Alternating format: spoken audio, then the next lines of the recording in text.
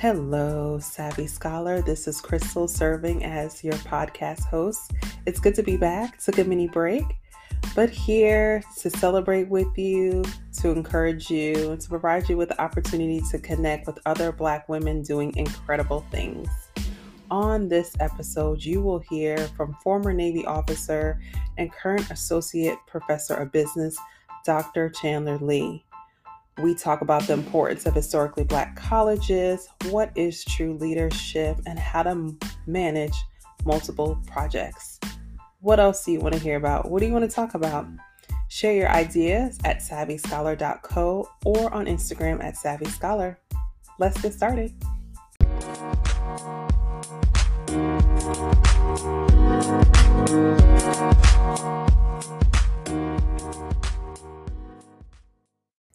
A special shout out to all of the women that currently serve in the military and have served.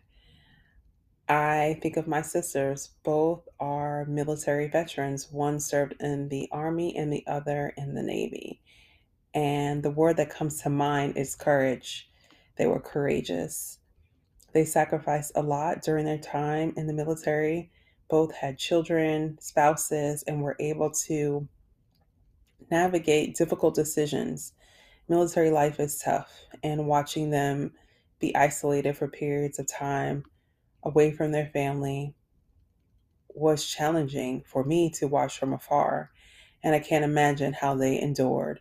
So thank you to all the women who are serving and who have served. Right now, about 16% of the military are women. And so I just want to be mindful of that. As I talk to Dr. Lee, she served as a Navy officer. She graduated from Norfolk State in their Navy ROTC program. So thank you. Just a special shout out to women who are often not recognized or appreciated for their service. Your service matters.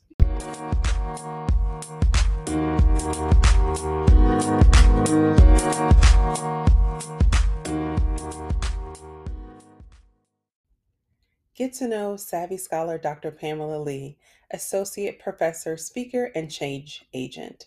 A native of Virginia, Dr. Lee is a former U.S. Navy officer. A servant at heart, Dr. Lee has blazed paths in the areas of academia, military, ministry, and leadership. At a time when few women were allowed in warfare specialties, Dr. Lee earned the coveted Gold Surface Warfare qualification, a master's degree in linguistics, as well as certification to teach English to speakers of other languages led to her career in higher education. She is currently a tenured associate professor and director of the MBA Program for St. Leo University. She is responsible for training and preparing hundreds of professors who facilitate the courses and serve the students. A leadership consultant for nonprofit as well as for-profit organizations, Dr. Lee has published and presented more than 30 papers and conferences and meetings in the U.S. and internationally. Well, thank you so much, Dr. Lee, for joining me. How is your day going? It's challenging, but I'm fine. I'm on campus this week. I'm at the in Florida, and so I try to do as much as I can while I'm here. So I'm kind of going back and forth from different things, but it's been good. It's been good. You started your career as a commissioned officer in the United States Navy. Why did you elect to join the military? So, Crystal, the reason that I joined the military, I went to an HBCU, and I went to Norfolk State University, and it was an experience that changed my life. It really did. I grew up in a very small town, so Norfolk State was the first time that I was seeing people who looked like me, particularly African American women, who were just handling their business, and they were just stepping out and doing amazing things, and they expected amazing things of me. And it built you up to, you can do what you put your mind to, stretch out, do some different things. And so I met a young lady in my sophomore year who was in Navy ROTC. And she started to talk to us about it and things like that. And the more she talked about it, and I thought about the adventure of the experience and what could be the outcome. So I did research. My twin sister and I both did research into it. And I figured, okay, this might be good. But I will tell you, the reason that I mentioned all of that is because one of the main things that I was thinking about is that after I graduate, I get commissioned and I get a job. I don't have to worry about what's going to happen or what it is that I'm going to be able to do with this degree. That this experience would have prepared me for something. And coming from Norfolk State, it was very important. So I graduated on the 12th. I got commissioned on the 12th, and I started work on the 13th, May 13th. And so it was important to me that that I was able to begin, and I knew what it was that I was going to do with my degree. Can you describe how you navigated life as a Black woman and an officer? I've thought about that, and I think that, to be quite honest, a couple of things. Number one, I thank God that my parents prayed for me, that they always prayed for me. And I think that it was a lot of those prayers that paved the way for me. My father tells us that my grandfather prayed for me while I was in my mother's womb.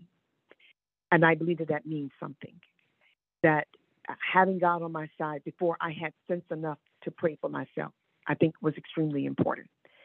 And so also realizing having my parents and having my family as support, I knew that I always had somewhere to go, that there were certain things that I didn't have to accept or believe about myself because my parents already told me who I was. They already told me what I had the ability to achieve. Coming from Norfolk State, I already believed and expected great things of myself. And then while I was in the military, having great mentors, people around me to speak into my life and to help me to chart out a path, to say, if this is where you want to go, then you need to be sure that you do this, this, and this. And it was interesting because I had these informal mentors before I realized what they were. Before I had enough sense to really listen to what they were telling me, they were there and they were speaking into me and they were leading me and guiding me. And so by the time that I realized, oh, wow, that's a real thing, this mentorship, that I really need to listen to them.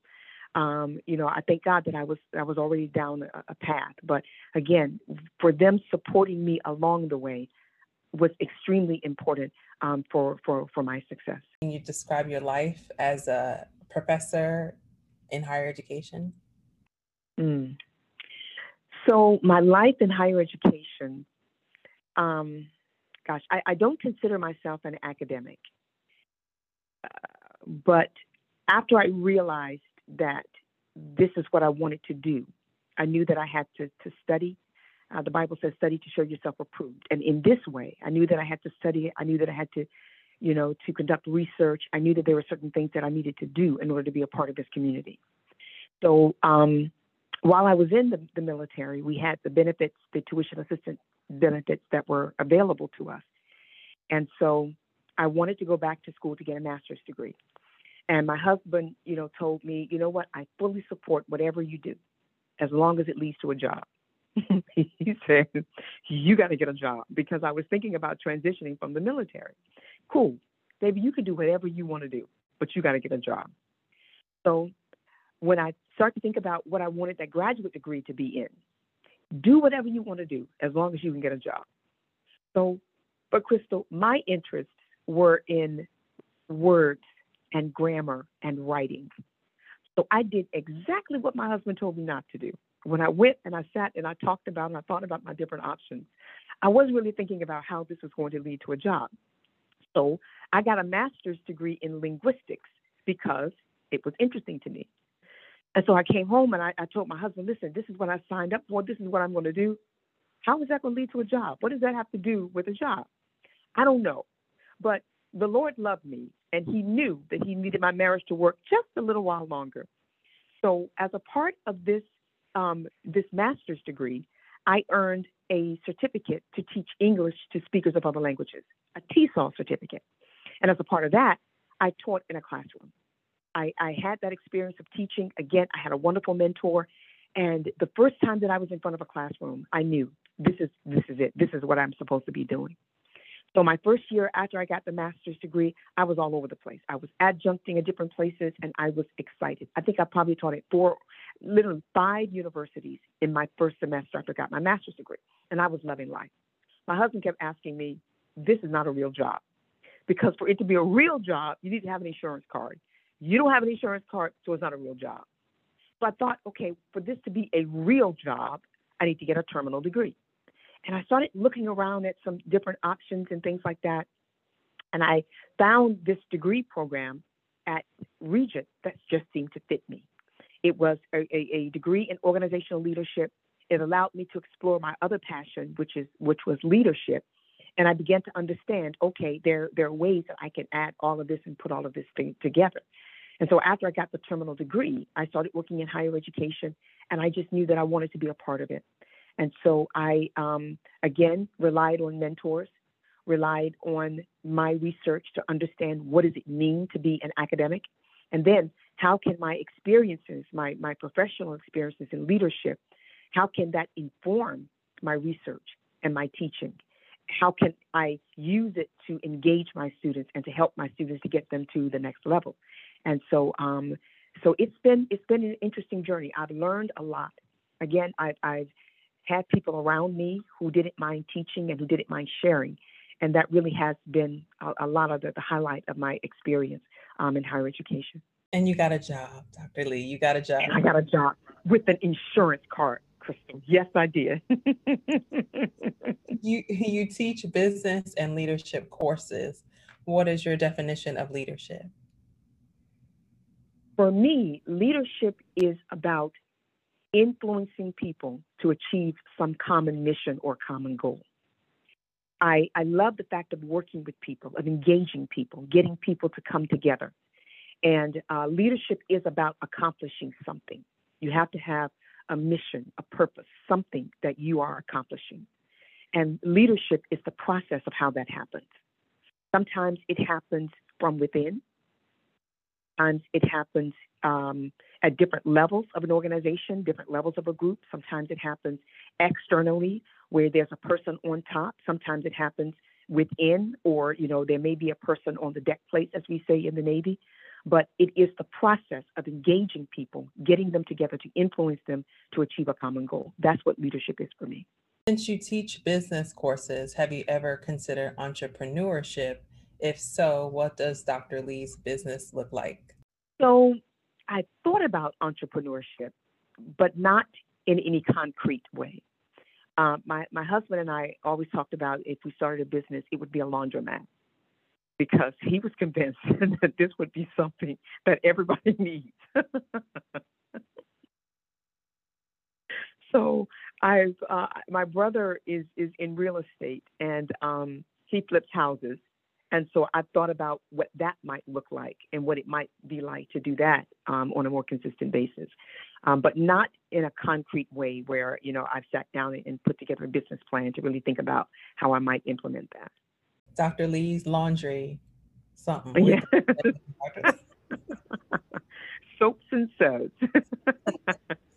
What book, what book or books have been the most impactful to you, and why? So I think certainly the Bible. I'm one of these people who puts a goal. I try to read through it every year, and I find something new with every part of it. I try to use it as a book for my life to inform my decisions. I try to use it to understand myself as well as other people, and most importantly, how I need to activate God's will and purpose in my life. So that is probably the most impactful book for me. I think also from a professional perspective, or maybe just for life, I read The Color Purple when I was very young. And that book impacted me because it was the first book I read where I could really see people who not only looked like me, but sounded like me. Until that point, and that kind of began my interest in languages and linguistics. Because until that point, I had been led to believe that there was something wrong with my dialect, with the way that my mother and her mother, with the way they expressed themselves, how they talked, the words that they used, how they put things together. That book allowed me to see that there's a meaning and there is a significance and there's a value in the way we communicate as African American people and also as African American women. That dialect was so familiar to me, and that was the first time that I'd ever seen it validated. And seeing it in a book, in these experiences, it validated it for me. And so that book was important for me for that reason, because again, I could see myself. And I think for all of us, when I read the Bible, I'm looking for myself. I'm looking for me in it. And so if I had to say, those are the two most important books for me. What is your greatest professional accomplishment? Wow. Hmm. I think probably, for every position that I've been in, I could say that there was something that I accomplished there that I think was significant. For me personally, working with students and having them to call back or to email me back to say, you really made a difference in my life. I remembered what you said. I didn't do what you said, but I remember what you said. I did it later, but having students come back and to say you had an impact, what you did or what you said impacted me, I think is probably my greatest professional achievement. The academy might say earning tenure, because that is the mark of that is an external aspect of validation of your professional success. So I might say that as well. I've just had the privilege to do some really, really cool things here at St. Leo and throughout my professional career. Here at St. Leo, I think it would be as well, when I came into this position as director of the MBA program, our MBA curriculum hadn't been revised in a while. And so in listening to our partners, listening to industry and things like that, we knew that it needed to be updated and it needed to be more relevant for the industry to really help our students to be able to get the skills that they needed, in addition to the knowledge that they needed to make a difference in their communities. So the challenge from a leadership perspective is that as the MBA director, the way our structure works at St. Leo is I have no faculty who report to me. All of the faculty who teach in the program are adjunct faculty who work part-time. And then they're full-time faculty at St. Leo, and they teach, but they don't report to me. So for all of them, the MBA is a part-time job. So being able to connect with them, but the way St. Leo works is that changes in our curriculum and changes in our programs have to be initiated and implemented at the faculty level, not at the director's level, as it should be. But I don't have any faculty who work for me. So I had to reach out and engage a group of faculty who cared enough about the program, who were teaching in the program, of course, but cared enough about it to see it grow and to put the work in and the time in to see us get to the next level. So being able to work with them, to engage them, to inspire them in order for us to reach that goal, we totally revised the program. And so that to me was I think pretty important. I think it is having an impact on our students. I think it is having an impact on the preparation and their readiness to make a difference in their organizations. And so, when I think about where I am now, that's one that kind of stands out to me as well. What is your health and wellness routine? Crystal, my health and wellness routine is probably not one that I would recommend to anybody else, but here it is.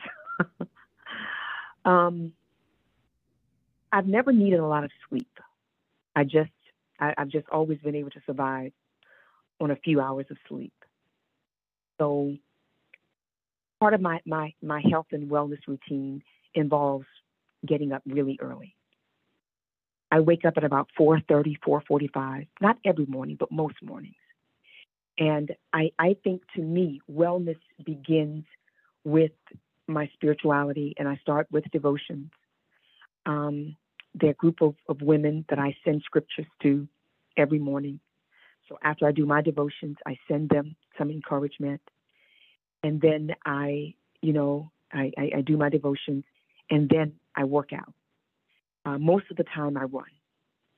So I prefer outside, but if it's pitch black dark, I can't always get up the nerve to go outside. Sometimes I don't even think about it. So sometimes I have a Y that's close to me, and I might go and I might run on the treadmill. But most of the time, I just run outside. And there's something about that is just pure joy, just to be outside. If my devotions take too long, depending upon what else I have to do, I may only run, 2 miles, a mile or 3 or something like that. But just being outside is just something that speaks to me. If I don't run every day, I'll do something inside. I have tapes that I do, but I'll do something. But that solitary time before I wake my son up is important. Now, throughout the day, my challenge is really monitoring, my eating habits and things like that. Because, Crystal, I do not enjoy cooking. I just don't. So the meal preps and all the rest of the stuff that you see, I struggle. I struggle with it. So I try to do things throughout the day that will feed my body in a way that is positive. And sometimes I hit that mark, and sometimes I don't. But that I'm constantly trying to rework and rethink about ways to be sure that I feed my body, because I don't sleep a lot. And so I want to make sure that I'm doing what I need to do. But that pretty much is a part of what my wellness routine is. So what advice would you share to other savvy scholars attempting to navigate life and commitments, school, work, family? So I think about this a lot because I'm the director of the MBA program, but I also advise students who are in the doctoral program in their dissertations. And one of the first things that I try to tell them is know your why. Know why it is that you do what you do, and write it down. Put it up somewhere so that you can reflect on it, that you can remember it, particularly for a doctoral program. It's a lot of work. Why are you doing this? What do you hope to accomplish from it? And then, just like anything, whatever you say your priority is, that's what you want to make sure that you're spending time on. If your priority is a relationship with God, you want to put the time in. Your life should look like it's a priority. That's the first thing that you should do. Or that's what you should spend most of your time with. If your priority is your family, then your life should look like it. If your priority, is a job, is a project, okay, then your life will look like it. But you want to make sure that what you do aligns with who you say you are.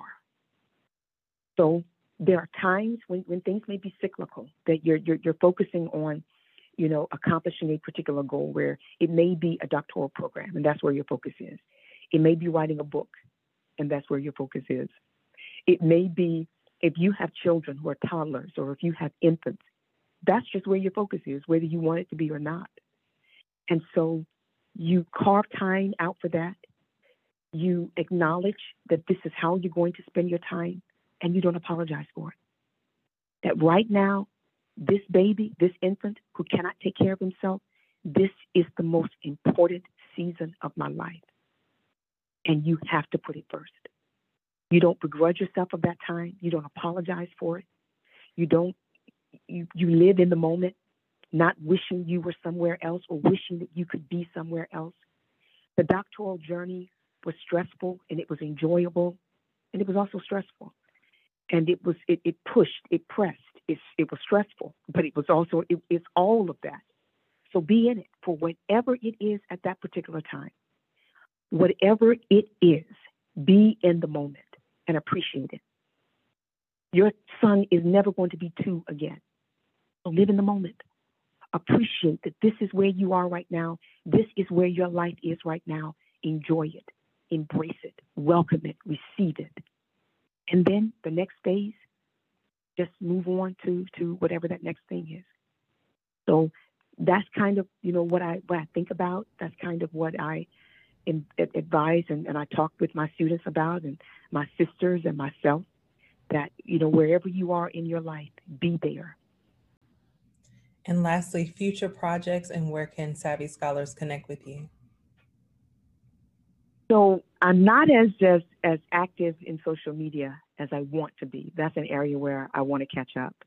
But I am on Twitter. I do watch that. I do read, because I think it's important to understand what people are thinking and what they're saying, and how the communities. I follow a number of different communities, and I think it's important to know what's being said. And I get my news from Twitter and Facebook, just like everybody else. And then I make decisions about what's real and what's not before I take action. So, and then my next project, Crystal, and I'm saying this out loud now for the entire community, is a book. I'm working on it. I'm writing it. It is coming. It's been like this baby that I haven't given birth to, and it's time to give birth to her. I think that she is going to be beautiful, and she is going to make a difference in somebody's life. I just need to give birth and to be able to accomplish this. So that's my next project. Can't wait to read it, Dr. Lee. I know it's going to bless so many. Thank you so much for your time. Thank you. I appreciate you so much. I'm so proud of you for being able to get this done. This project. This is all that. I'm so proud of you. Thank you for being a great listener, a friend, a mentor, just a kind servant leader throughout these years. And I've learned so much from you. Amen. Amen. I love you so much. Love you. Bye. Okay. Take care. A special thanks to Dr. Lee for joining the podcast today. Follow her on Twitter. She is an incredible speaker. I look forward to reading her publication later in the year.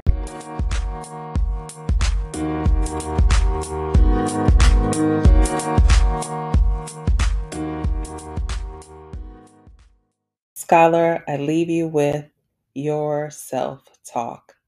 Claim peace, sound mind, and discernment this week. Don't allow distraction to deter you from all that is possible.